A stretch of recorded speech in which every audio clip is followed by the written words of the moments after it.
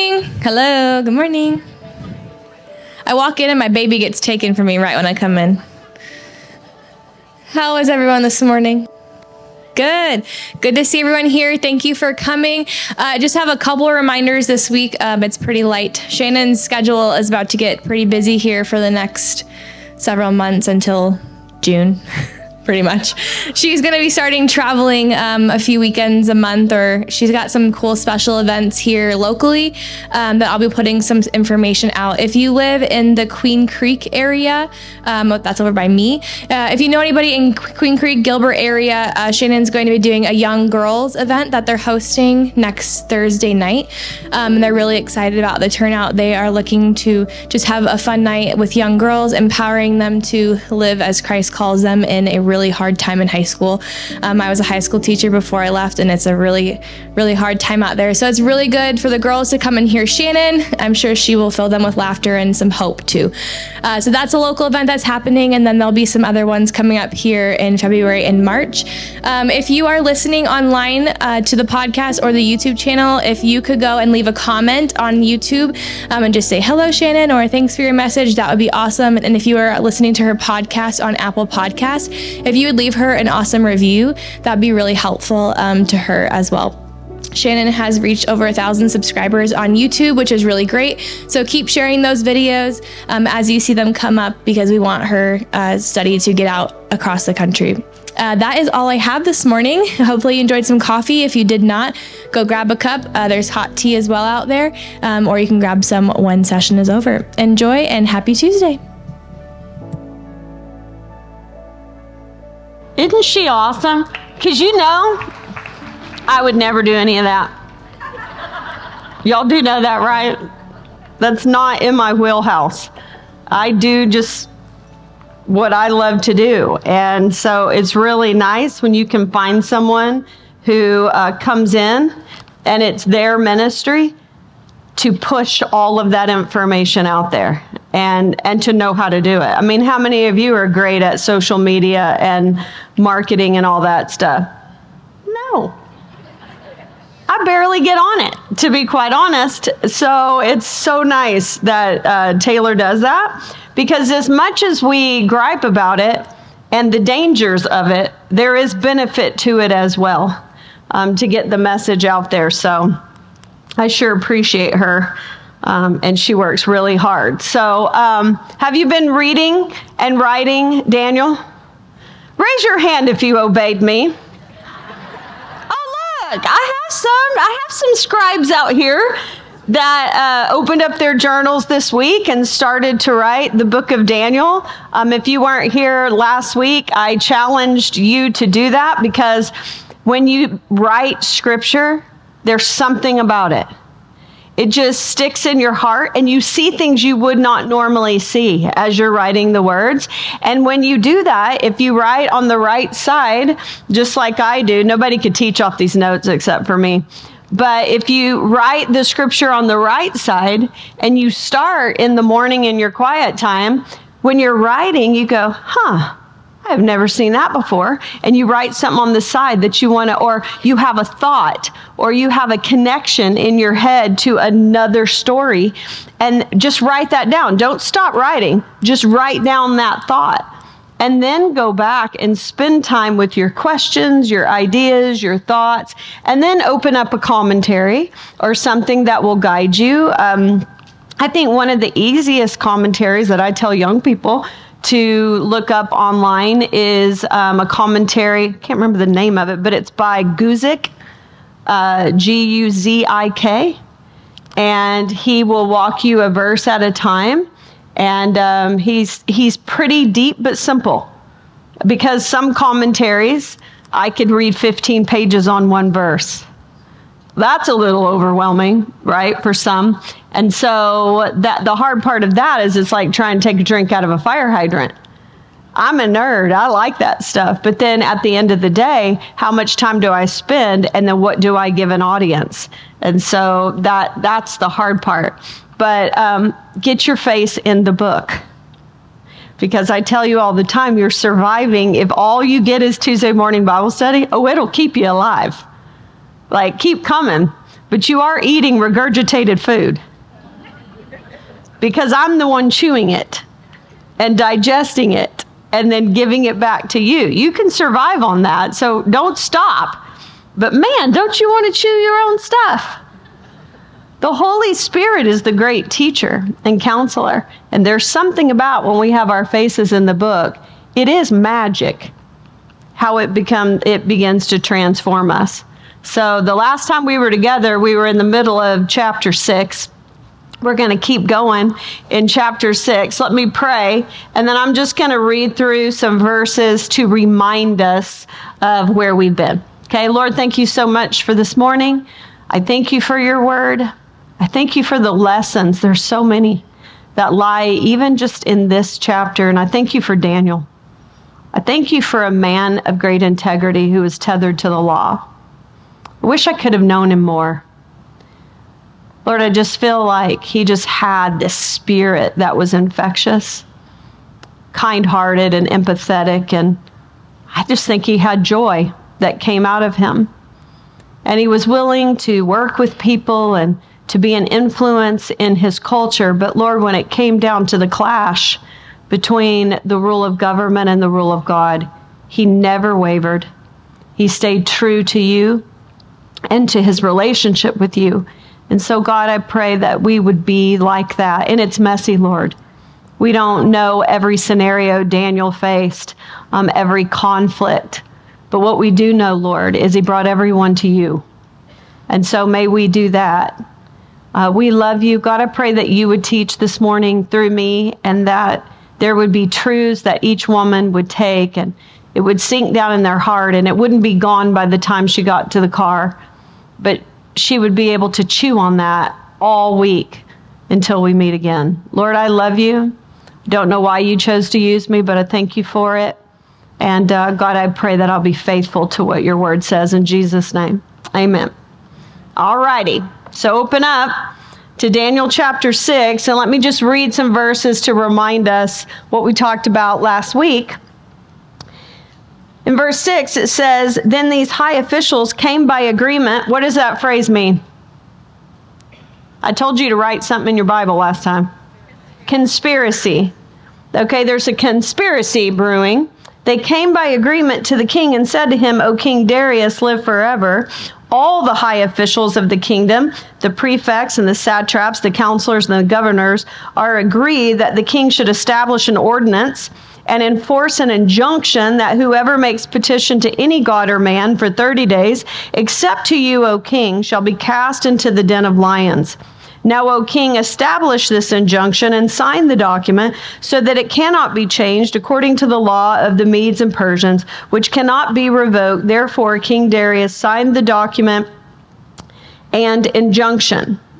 Wow. And we talked last week about what was going on here. And I suggested, I wonder what all kind of fear-mongering was going on in these discussions of all the leaders, about them telling about maybe some divisions going on in parts of the empire, and convincing him and giving this whole speech, you remember about last week, about unity. We need unity. And this is going to be a great thing, because what you're doing is making a determination that for 30 days, they show you and you only allegiance, because you are the mediator between man and the gods. And so they are to show you allegiance for 30 days. And I can just hear these great speeches going out on Instagram all over the empire about unity and why this great campaign. The truth is, they were preaching unity, but they were asking for what? You remember? Conformity. But the bottom line of all of it is, in my opinion, I believe it's all smoke and mirrors. Because I don't believe they give a rip at this moment about unity or conformity, really. What they're after is what? One man. And they don't want him demoted. They want him what? Dead. Why? Because he is messing up their plan. because they know that if Daniel is the head leader of the entire empire, that it is going to change their ways. They've already looked for smut. Do you remember? And they have found what? Nothing. He is a man of integrity. He's tethered to the law. They cannot find one thing to use to motivate him so that he will conform to their ways. And so their only option is to get rid of him. And they devise this entire plan to do so. All smoke and mirrors so that they would be benefited. And the fact is, Daniel was a man of unity. He was. He was an example of unity. I mean, come on. He was a high government official for 70 years in the enemy Babylonian Empire that actually took his people captive and put them in exile. He did have unity. Do you remember what unity was when I explained it to you? It's a diverse group of people that come together under one common goal. And both parties share in the cost and the success. And so when it came to the Babylonian Empire and what was good for the empire, Daniel was unified with those governments for the betterment of the Babylonian people and his people. Actually, in this empire, he was an example of unity, and now he had been that example in the Persian Empire as well. And that is why he had been elevated to such status. Daniel is light. The problem is they didn't like the light. They wanted to go back to what? Darkness. They were the ones dividing and heading back to darkness because their deeds were evil. The only conflict between the only time he had a conflict was when it was about governmental laws versus God's laws.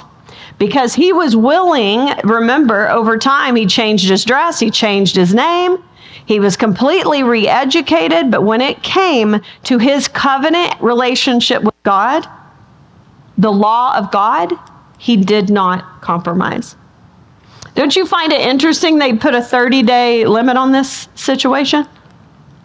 Yeah? I mean, they didn't change it forever. They just did 30 days. What does that tell you? The CIA has done enough research on Daniel that I don't even think they thought it would take 30 days because they know what he's like. And they're thinking 30 days is plenty of time. This man's not going to go back and not pray for 30 days. He's destined for the lion's den, and they were absolutely correct. In verse 10, it says this: when Daniel knew that the document had been signed, he went to his house where he had windows in his upper chamber open towards Jerusalem. He got down on his knees 3 times a day and prayed and gave thanks before God as he had done previously.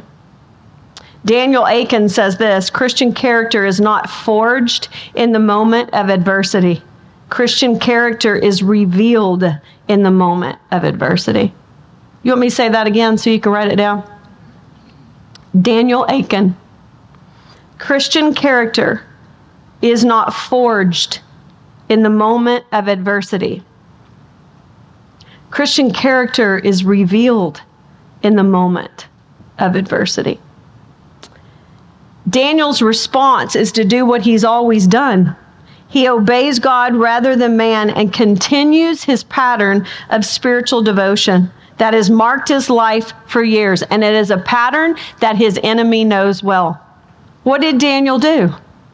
In adversity, he did what he always did. He didn't pray any more, and he didn't pray any less. He didn't change his posture. He didn't change the location. He went back and did what he has always done. Isn't it interesting how he is not reactionary? How about us? Oh, I'm reactionary. Some edict goes down, I freak out. You know, the fact is, really, what does it change? We go back. We have this pattern, this rhythm. I love it. Daniel's response may seem risky to many. Many of us tend to be men pleasers. Why? Because we know that men have the ability to hire and fire. They have the ability to break our hearts. They have the ability to slander us. And they have the ability to generally make our lives miserable. Right? And so many of us are men pleasers. The power to obey God and stand for Him comes from a settled understanding. And what is that understanding? God is in control. What is the entire book of Daniel about? That. It is telling us, I know what you see seems impossible or chaotic. I know it seems all this time that Nebuchadnezzar, the Belshazzar, that the Babylonian kingdom, which was not a kingdom that served God, Yahweh, that this kingdom is in control, that the power lies with them. But he's been showing them God is above the kingdoms of men. He is in control. He is not surprised. And now he is saying it again. And so Daniel has this presence about him because he knows above all that God is in control. And that is what he is preaching to the exiles and to us in this book. No matter what you see, here is what you do. Endure and remain faithful. I don't have tattoos, but I swear if I had one, the reason I'd known is not a moral thing, so it is no judgment on tattoos, trust me. I've had this conversation with my kids. The problem is I get tired of an outfit in 6 months. I don't know if I would want something permanently put on my body because then I might get sick of it, and then what do? And I would have buyer's remorse. And the fact that I'm old, so you really need to pay attention to where you put it because it might look like a butterfly when you put it on there, and in about 10 years, it looks like some old faded moth that got stomped on. I don't know. Are you with me? But I think that if I got it, I would do something where I'd say, endure, remain faithful, like so that you could see it as a reminder. But instead of getting a tattoo, I think it was tattooed on his heart. And every day he went to that spot. I love the fact that Daniel didn't just preach it, he lived it. And it was sweet. This decree did not change Daniel one way or another. Walvoord says this was not the act of a person courting martyrdom, but the continuation of a faithful ministry and prayer which had characterized his long life. Daniel wasn't seeking to be a martyr. He just went back and kept doing what he always does, because you need to understand there was no biblical requirement for him to go pray 3 times a day. It was suggested in the Psalm, and I'll show you where it was, but there was no biblical requirement. This was his personal what? Habit. Why do you think he set up a habit like that? Because he is in a culture that is adamantly counter to anything that they are to live out. And in order to do that well, he personally thought it was important that he set up a life of prayer 3 times a day, which, I need to be so much better at. This was private. It was private, and it was in his own home. His window was open facing Jerusalem. Let me tell you why I think this tells us that. Go to 1 Kings 8.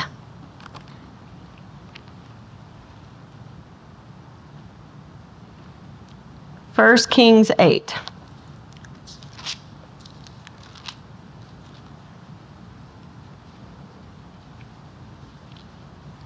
This is Solomon speaking, King Solomon. Look at verse 30.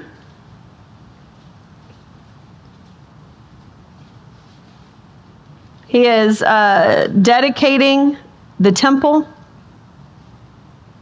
And he is saying, and listen to the plea of your servant and of your people Israel when they pray toward this place. And listen in heaven, your dwelling place. And when you hear, forgive. Now look at 46, verse 46. Listen to what he predicts and talks about. If they sin against you, for there's no one who does not sin, and you are angry with them, and give them to an enemy, so that they are carried away captive to the land of the enemy, far off or near. Yet if they turn their heart in the land to which they have been carried captive and repent, and plead with you in the land of their captors, saying, we have sinned and have acted perversely and wickedly, if they repent with all their mind and with all their heart in the land of their enemies, who carried them captive, and pray to you, what? Toward their land, which you gave to their fathers, the city that you have chosen and the house that I have built for your name. Then hear in heaven your dwelling place their prayer and their plea, and maintain their cause, and forgive your people. That's what he was doing. He was turning his eyes and his face towards Jerusalem. And we're going to see a little bit more about that in just a second. He knelt. So his posture was one of humility. You see that in Scripture. You see Jesus kneel in Luke 22:41. You see Peter kneeling down in prayer with that posture in Acts 9:40. You see it throughout. I'm just giving you examples. You see Paul with all the leaders of the church kneeling down in Acts 20:36. It is a posture of begging, which reminds me of the Beatitudes. I always call them the attitudes to be, where it talks about being poor in spirit. It's the idea of a beggar. We have nothing to offer. And in that attitude, we cannot have pride, because we're just one beggar showing another beggar where to find food. And where did I get that? Derek, who preaches right here, years ago said that, and it stuck in my mind. That is the attitude. It is this humility. He was bowing the knee to the actual King, the King of Kings and the Lord of Lords. And that was his posture. He would turn towards the window that was looking in the direction of his city, Jerusalem, and he had an attitude of humility, and he prayed. And he did it 3 times a day. Psalm 55:17 talks about praying 3 times a day, a suggestion of doing that. Don't you think our meals are just a great opportunity? Right? Except I've never done this well. I'm going to be honest with you. Because most of the time, to me, that's not the time where I'm in a situation where it's true, like me posturing my personal self and really spending time with God. And I'm starving. Have you ever sat with people who you're starving to death and they're praying for everything? I have a friend who's a comedian, and she does this whole parody where she sings a song to Frozen. And then the whole thing is, say amen, say amen, please let this prayer end. Say amen, say amen. If you grew up Southern Baptist, there were some men, some deacons. That was their opportunity to be heard.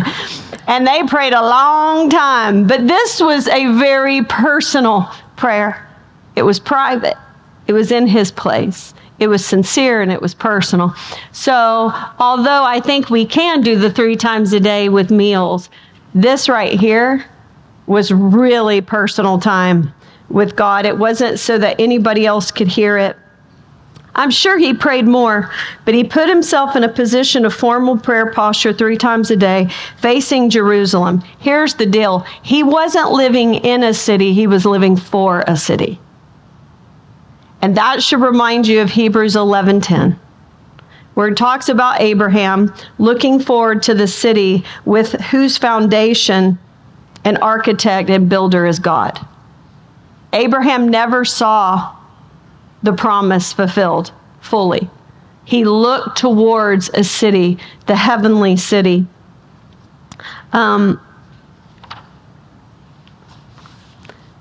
P.T. Forsyth said this: you pray as your face is set towards Jerusalem or Babylon. You pray as your face is set towards Jerusalem or Babylon. Most of the world starts their day looking towards the world and hoping to get something from it. But the believer looks to the Lord and his promises and enters each new day by faith. How do you start your day? Looking towards Babylon or looking towards the New Jerusalem, whose architect is God? Outlook determines outcome. I learned that in gymnastics. Believe it or not, I was quite the gymnast, right? Some of you talk about my guns. The only reason I have guns is because I'm just an old gymnast, right? But I remember I hated the beam. Hated it. Because I wasn't that flexible. I was very powerful. So I was going to win bars. I was going to win the vault. And I was going to do pretty good on the floor. And if I could do good on beam, I was looking good in the overall. But I hated that dumb beam. But the thing about the beam is where you look, that's where you go. And you had to keep your head and your shoulders square to the end and that destination. If you lost vision there, you were falling off. If you've ever tried to walk along a curb, being like that, right? And so that is the deal. Where are you looking? Outlook determines outcome. D.L. Moody says this: real true faith is man's weakness leaning on God's strength. Once again, his prayer habit is the same. It was consistently reminding ourselves of the goodness and faithfulness that we will be more faithful to trust. Psalms 57 would have been a very good prayer for him. Look at Psalm 57. I wonder if he used that in this situation.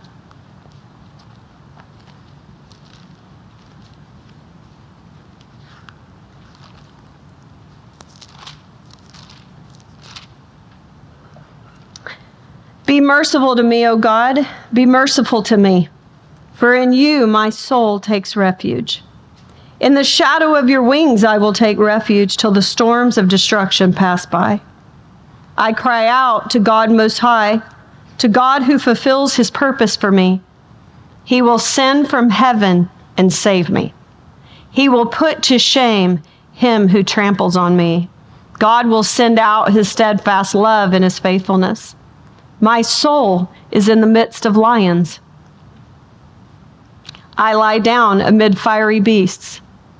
I wonder if he's talking about the animal or the humans. Who's really the lions in this situation? The beasts. Those acting like beasts. My soul is in the midst of lions. I lie down amid fiery beasts. The children of man whose teeth are spears and arrows, whose tongues are sharp swords. Be exalted, O God, above the heavens. Let your glory be over all the earth. They set a net for my steps. My soul was bowed down. They dug a pit in my way, but they have fallen into it themselves.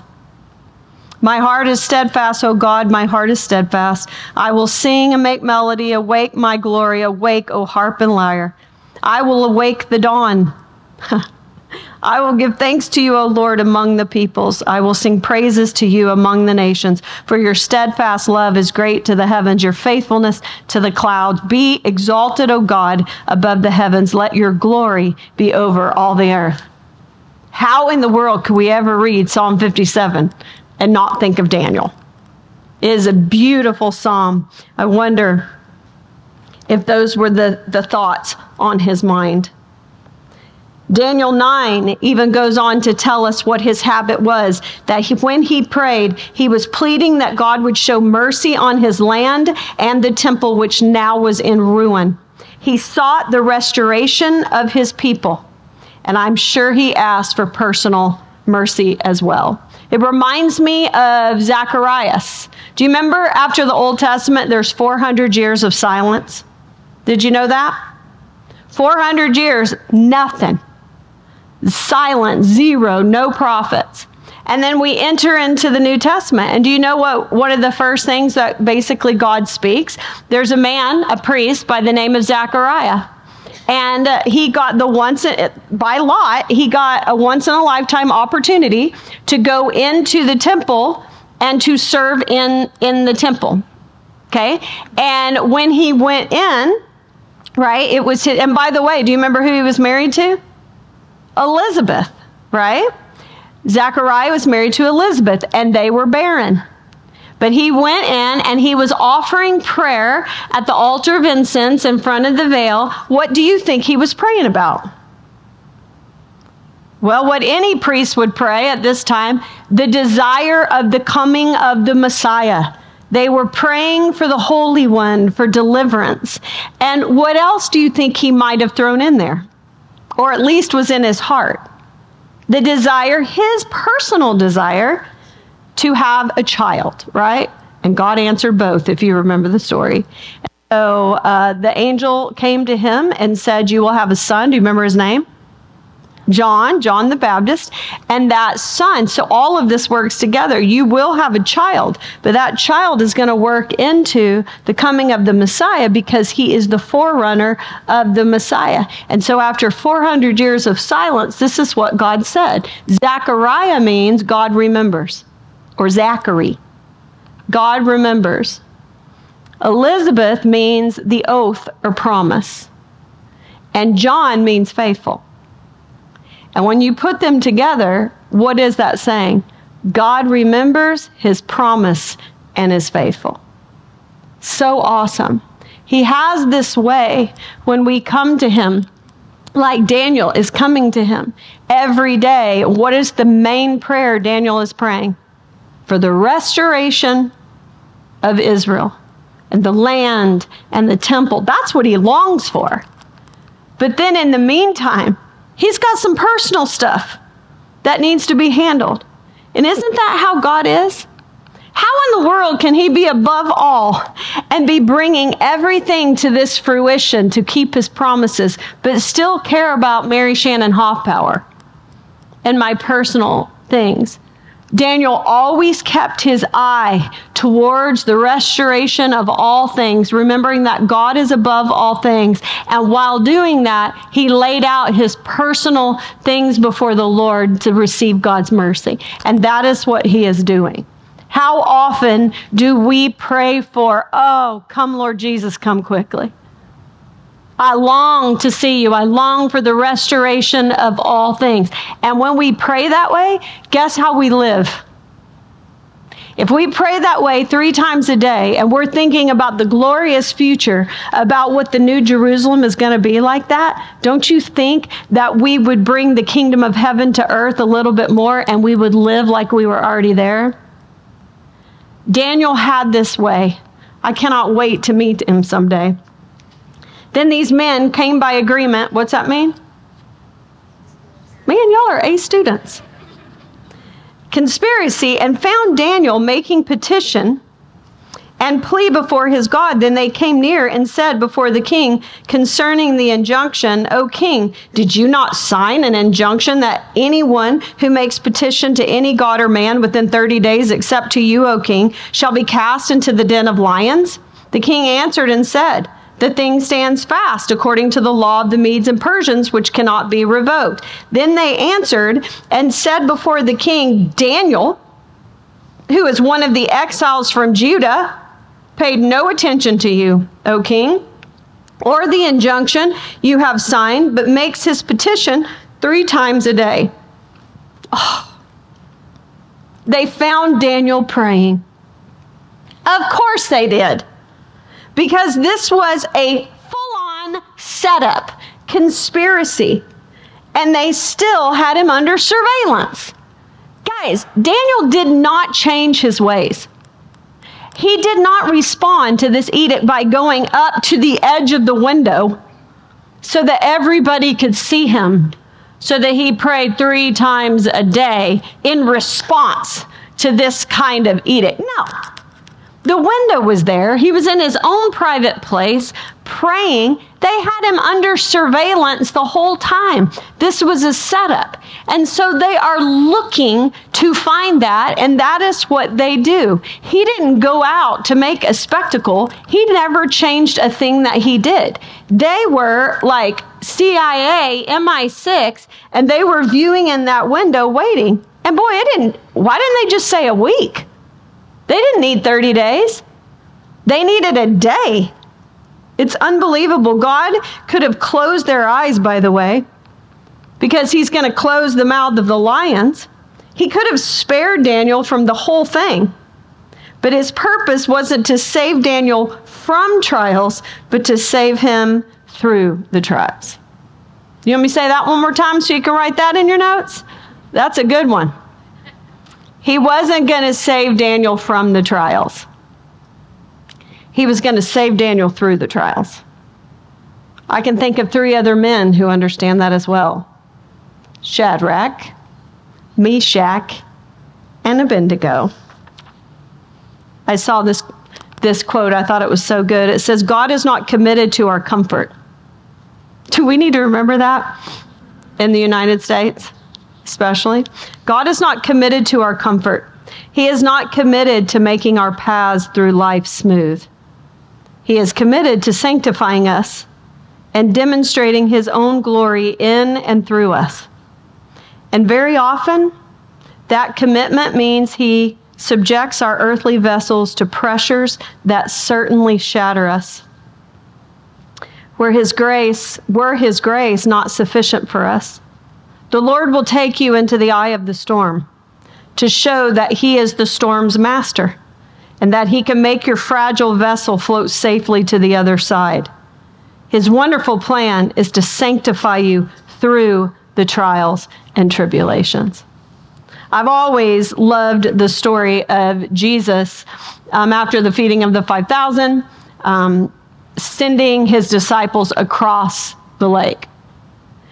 And he sends them, he orders them to go across the lake, and they obey.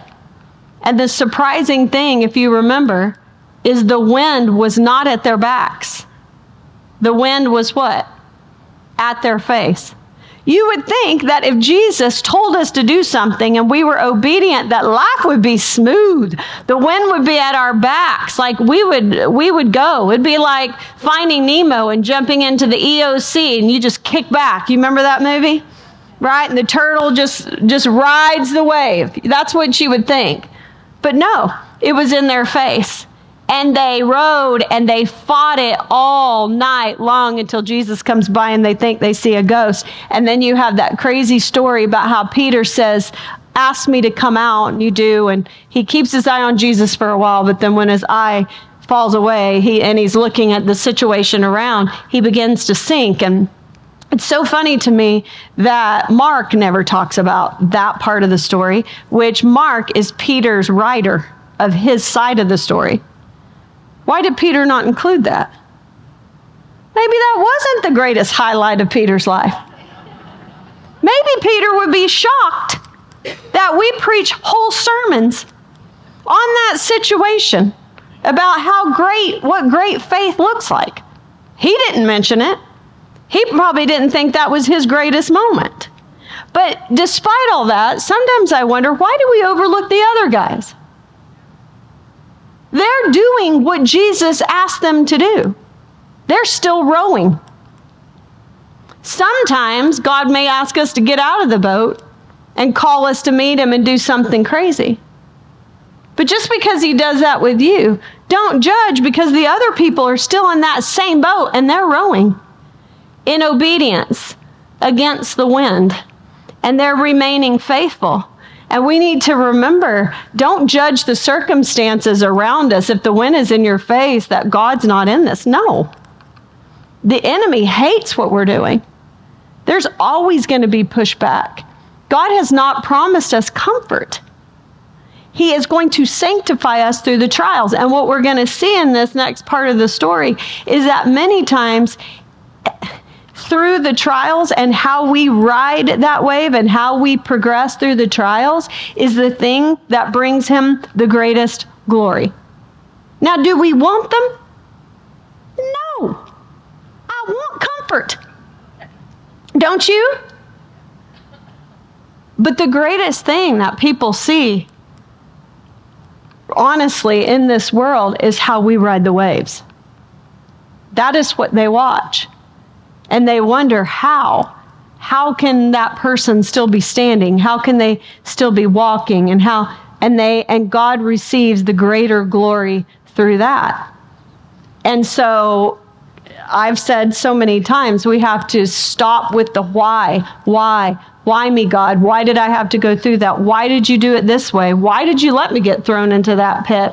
And instead, because you're never going to get the questions to why here, but to say, okay, for what end? Then for what end? Make it count. Goodness, make it count. And get the glory so that other people can see. And that is what he is about to do. So let me tell you what these little brats did. They went to this king and they made him restate what he has done to make sure he's standing by this law, this edict.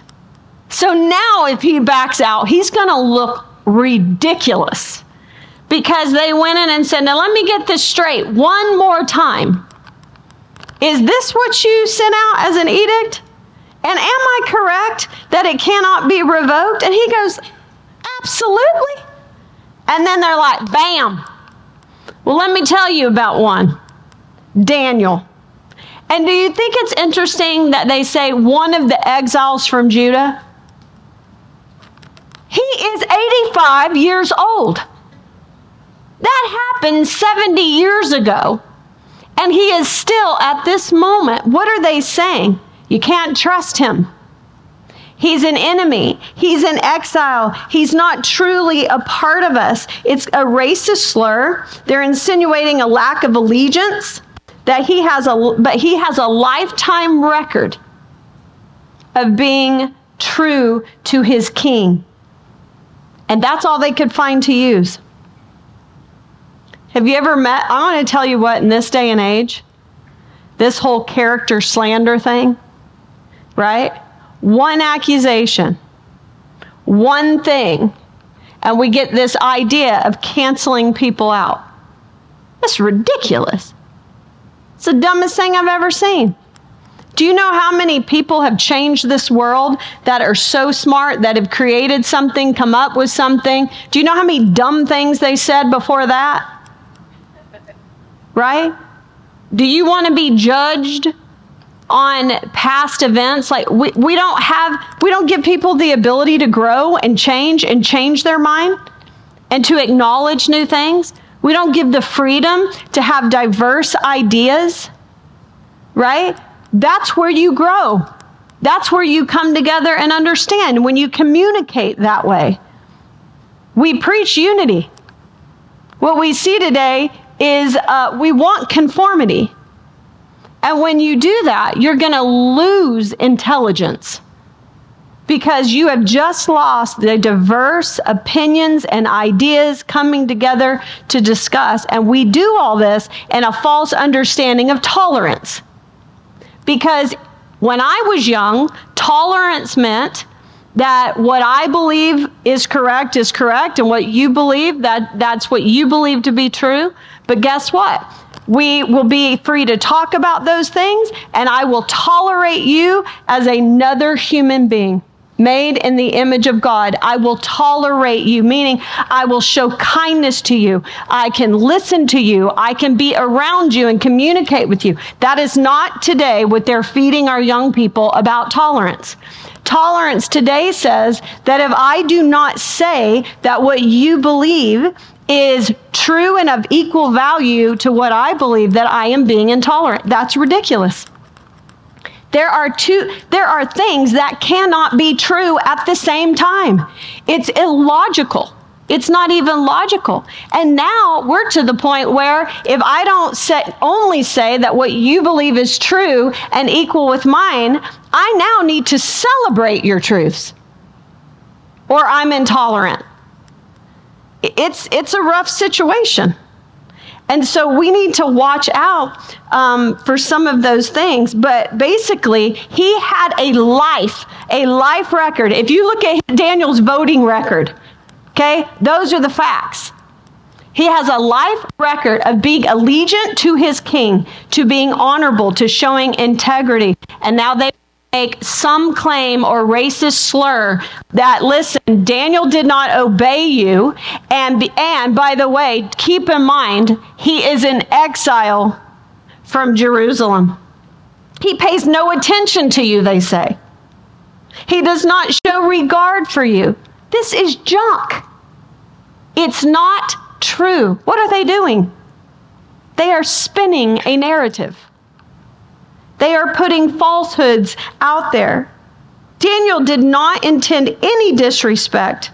He only had a higher respect for God. That's it.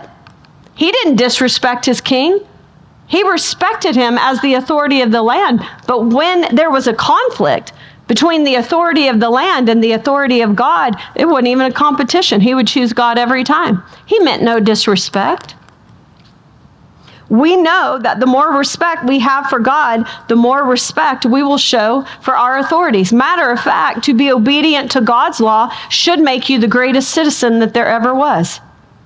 Let me give you some verses that talk about authority and what Jesus said and his men said that we should show authority for different groups of people. Romans 13:1 tells us that we should show authority for our government. We should submit to authority of our government. That's messy. We don't want to. There's a lot of areas I could go off on right now, but we don't want to. But in order to be a good citizen of a heavenly kingdom, the Lord has told us that we need to be a good citizen of this earthly kingdom. As an example, in Romans 13:7, it says that we need to pay our taxes. Rude? Rude. And in my opinion, they're just going to continue to get out of control. Every time I look up at the news, there's a new tax. Now they're talking about keeping up with mileage, and the more we drive, we're going to get taxed. I'm like, oh, well, I'm going to be broke. Right? I mean, but we are to pay our taxes. 1 Peter 2:17 says all people, brotherhood, and the king. 1 Timothy 2:2 says that we're to pray for our rulers. You're telling me you think Daniel prayed 3 times a day and he never included his ruler, his king, his other leaders, the people of Babylon, the people of Persia? You don't think he prayed like that? I do. I think he was one of their greatest allies they could ever have. He meant no disrespect. 1 Peter 2:13, human institutions. Did I tell you last time? I can't remember a week ago, but you know, I worked for Christian school for so long teaching Bible. And one of the greatest arguments in Christian education is dress code. I'm telling you what, it wore me out. And one day I just went off on a lecture to my juniors and seniors in high school. And I said, listen, this has nothing to do with dress code. This has to do with submitting to authority. Quit making dress code moral. Okay? There are values and laws. Laws are made from values. Yes. So there is a value of being modest, of modesty in this institution. So from that value, they created a rule. This is an institution you go to. It's optional. And just because you pay for it doesn't mean you get to determine the rules of the institution. And so this institution says, here are the rules of how you should dress when you come. And guess what? This isn't going to be the last time you face that. Try being a police officer. They're going to tell you what uniform to wear. If you go into the military, they're going to tell you what uniform to wear and how to wear it. And so the problem has nothing to do. This isn't about your salvation or morality. This is the fact that you come to an institution that says this is a rule. And you're breaking it. And then you're mad at them. You're smart. You're juniors and seniors. You know the rule. If I can see your fanny, you're going to get sent home. And why are you mad at me? And I go, and then more than that, here's the other part of the problem. You have parents who aren't doing anything about it either, right? Because honestly, if the authority problem was working at home, where the parent honored the institution and enforced it in their home, and then the child honored the mother and father, I would never have to be in that position, right? Because you go, chick, you need to turn yourself around. You're not wearing that to school because I'm working today. And I don't have time to pick you up because they're going to send you home by noon, and they should. So go up there. Do you know what I'm saying? It makes you crazy. We are to honor the institutions. If you think that the institutions that I have been under, that I love everything they do and think it is right, even in the Christian world, you're crazy. And it makes it harder because it's the Christian world. And you're just like, how could this be? How could that be? And then we start arguing over theology. And then before you know it, we're like divided. And the bottom line is this. If we are under that institution, we need to give it respect and honor. And he tells us that we also need to honor the aged, which we don't. We don't honor the aged. That's why I love this Bible study, because you get to hang out with different age groups. When I was growing up as a young married woman, I went to Bible study. We sat at round tables and we had to, we talked about stuff. And I do love that. It's not always capable today, but I learned from the older women. And they had my respect. You forget they were young once until you get there. And then you're like, well, I don't know, but I feel 20 inside. Outside I don't, but it hurts outside hurts my feelings.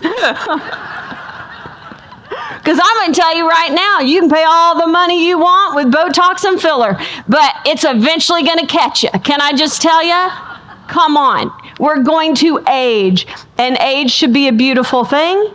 And there's wisdom with age, and we learn to laugh. My mom and I were talking the other day about getting old and how she's turning into my granny. And I'm turning into her. The other day I said something, my friend goes, oh my gosh, you just sounded just like your mother.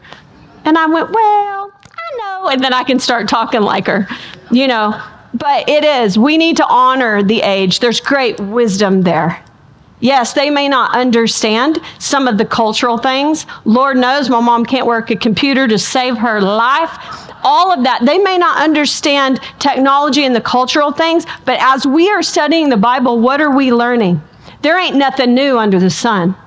Humanity is humanity, and we learn lessons through the years, and we should honor the age. We should honor, Hebrews 13:17 says our leaders, and Ephesians 6:1 says parent, and that's where it starts. Can I just say, man, that's where it starts. It hurts my feelings in the grocery line when I hear the nonsense going on with parents and kids, and how young people are treating their parents. Listen, I didn't run a perfect place, but I'm going to tell you, you didn't sass me often. And there are times I probably should have been way more forthcoming with my own failures as they grew older. But I'm telling you, when they're young, you better win. Because there needs to be that. They need to, that's where it all starts. That's where they learn to honor authority that God has placed over them. And it starts in the home. And I'm going to tell you what, the mouths that I hear, oh my lands. I have left many a grocery cart, can I just tell you, to go back to that minivan and whip a fanny. And, I don't care. You can email me if you want about whippings. I spanked them because they needed it. And I didn't have to spank them often, because when I said I was going to do it, I did it. And I'll never forget one time someone asked Zachary, who were you more afraid to spank you, your mom or your dad? And he goes, take your pick, because my mom could bring it. I did not play around. And I'm telling you, Hillary about sent me to the edge of insanity from the time she was 4 to 4.5. And honestly, she got saved. And it was a absolute change the moment she did that. But I fought her like a junkyard dog. And I thought, I'm losing this battle. But I didn't. And now it's so fun at 26 when she looks back and I can hear my words now coming out of her mouth and all of that. And I'm like, oh my gosh. And let me tell you, from 4 to 4.5, she killed me. And from about 21 to 24, she tried it again. And it was rough. It's not easy. I don't want you to think it's easy, and I understand it, because there's a lot of brokenness in there. But you have to decide your dance. And I write about this in my Bible study. How are you going to dance? And if it hasn't been, you might need to change your dance. And what's going to happen if you do that? Everybody who's used to dancing with you, they're not going to like it at all, because they're used to you dancing like this. And so what's going to happen? Woo, it's not going to be good. Y'all are not going to be on the same moves, but you got to determine why you changed your dance. You got to know the why, because if you know it and it's big enough, you'll keep dancing that same dance. And they may go off and not want to dance with you at all. You might even have to kick them out in order to do that, which is gut-wrenching. But eventually, they will come back and realize, oh, to dance with her, this is how it has to happen. And that could be a relationship, like a romantic relationship. It could be kids. It could be you train people how to treat you. I should make a t-shirt that says you deserve what you allow. And teachers, can I just tell you, you should have that on a poster in your room. You deserve what you allow.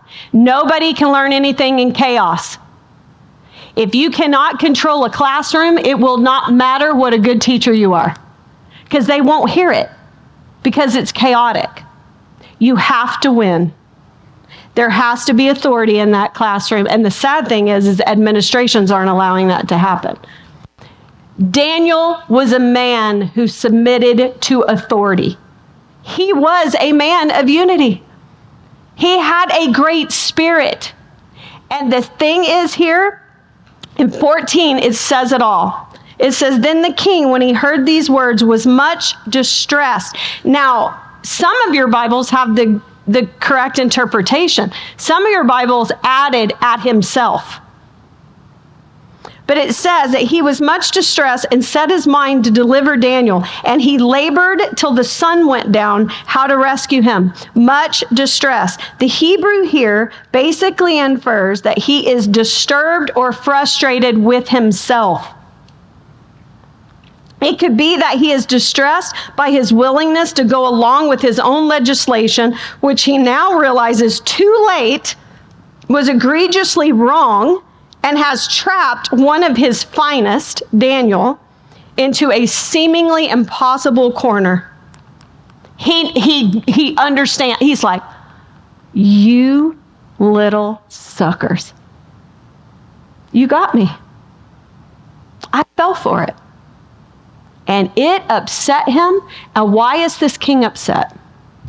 Because there is not one thing about Daniel or his life that says that he is a man that does not respect authority. The reason he has been elevated to this level is because he had great wisdom, a great spirit, and an unbelievable accountability to his authority. And he knows it. And he knows it so much that the king who gave the law now knows he's trapped by the law. He stayed up all night doing what? Grieving and fasting. He grieved and he fasted. We're going to see that in just a minute. It says that he labored till the sun went down. So as long as he could, he was trying to figure out how to get Daniel out of the situation, because the execution was going to happen that night. That was Persian law. When there was a ruling, that person would be executed that night. It would not wait till the morning. And so to the very last moment, he tried to figure out how to get away, how he could get him out of that situation. It says, then these men came by agreement to the king and said to the king, know, O king, that it is a law of the Medes and Persians that no injunction or ordinance that the king establishes can be changed. Then the king commanded, and Daniel was brought and cast into the den of lions. The king declared to Daniel, may your God, whom you serve, continually deliver you.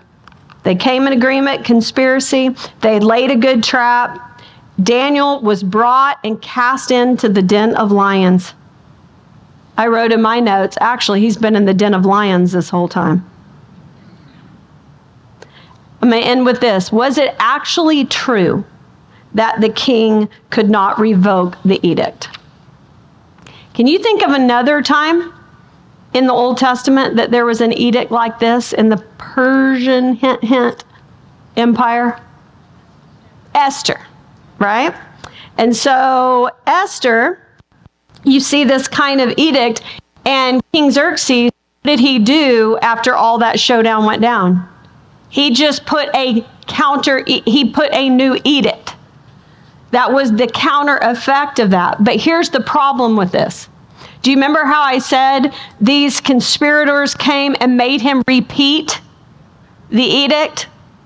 So now that he repeated it that very day, holding true, if he had gone back on his word because of one man, Daniel, what would his word then be like in the future? Junk. So they had caught him in a trap. Here's your last thought. I wrote, interesting. Daniel, I go, interesting. The king chose to sacrifice Daniel under duress. But he chose to sacrifice Daniel rather than undermine his word. But Daniel chose to sacrifice himself rather than undermine God's word. And both of them, you guys, although it seems like Daniel has great peace and the king has great duress, but both of them are trusting God in this situation. We're going to see what happens. This is so exciting. How does a woman stay in Daniel chapter 6 for 3 weeks? It's a gift. Some people are new today, and they were like, we didn't know if we should just come on in the middle. I said, you might as well. You never know when Daniel's going to end. I'm going to really try to get to I'll get to the end. Yes, I will, by the end of this year. But, why rush through good stuff? Right? That's what Bible study is all about. I don't have to have a series where I get through 4 in a month. I don't have that rule. So it is so fun to look at. Here's the question for the day. What is the rhythm of your life? Is the rhythm of your life, do you have such a rhythm with the Lord that no matter what happens, you just go right back to that rhythm because you know God is in control? Or do we just react all the time by the new thing? You know? And are we good at submitting to our authorities? I'm good unless you mess with my kids, my pocketbook, or my guns.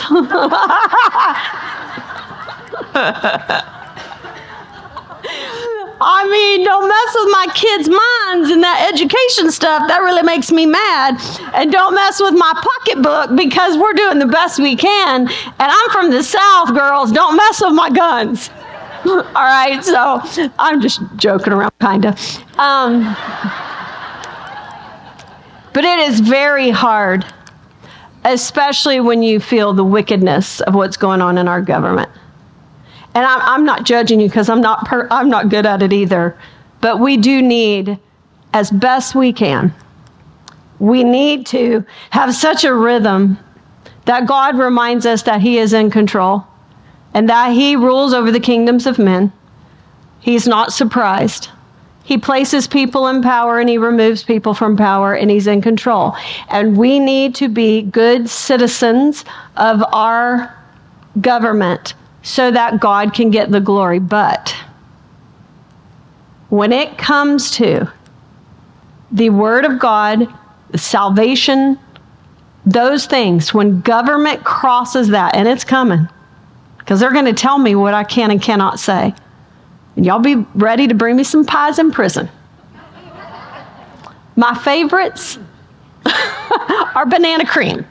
So just saying, with a file so I can get out. But I wouldn't be too good in prison. I don't look good in orange. I would have very gray roots. My eyebrows would be completely out of control. So I don't need to go to prison. But when it comes to that, and it's coming, that is where we will not compromise, right? We will be unified. We will be people of unity. That is not conformity. So I just pray over you that you have a good rhythm to endure that, and that every day, where is our face? It's towards the New Jerusalem. And we're constantly praying for the restoration that is coming, that has been promised, because he's a promise-keeping God. And one day it will all be made right. And guess what? We are exiles. Absolutely. You know that Shannon Hoffpower that's in exile? Yeah. I'm in exile, and I'm going to do the best I can in this period. But my face, I want it towards Jerusalem. Amen. Isn't Bible study so fun to come to? You're like, there's some Bible, there's some nonsense, there's some comedy. It's all good. And I love seeing your faces. Bring new friends. It doesn't matter if they start in the middle and you get your steps in. I mean, are you going to let parking keep you from coming to Bible study? Okay, that's crazy. Carpool and go to lunch and have a life. Okay, it's all good. Lord, thank you for today. I thank you for these women. I thank you for the opportunity of walking through your scriptures and seeing a man who we're going to see next week. Lord, he is such a beautiful picture of you. And isn't that, Lord, what you want all of us to be? That you are sanctifying us not through comfort, very often through trials, burning away the things that do not need to be present in our life, and so that we can glorify you through all things, and that we can become the image of Jesus. Not fully, we never will. None of the men and women in this Bible were fully capable of being you. That's the whole point. We are not capable. But there were many areas in their life where they shone and they pointed to you with their lives. And so, God, I pray that you would continue to sanctify us, and that when people see us, that there are elements of us that are just such a sweet picture of Jesus. Lord, it's messy down here, and I know you know it, and there's nothing new under the sun. There have been generations of people who have thought they've been in the worst time ever of life, and we say that every day. We feel like it's getting worse every day. But God, like Daniel, may we just have a rhythm that always reminds us, we're not. It isn't so crazy that you don't see it. You're fully in control. You are working all things out together for the good of those who love you and are called according to his purpose, and you will receive the glory. And so, Lord, we love you. Thank you for this time. Be with these women and bring us back together next week. We love you. In Jesus' name, amen.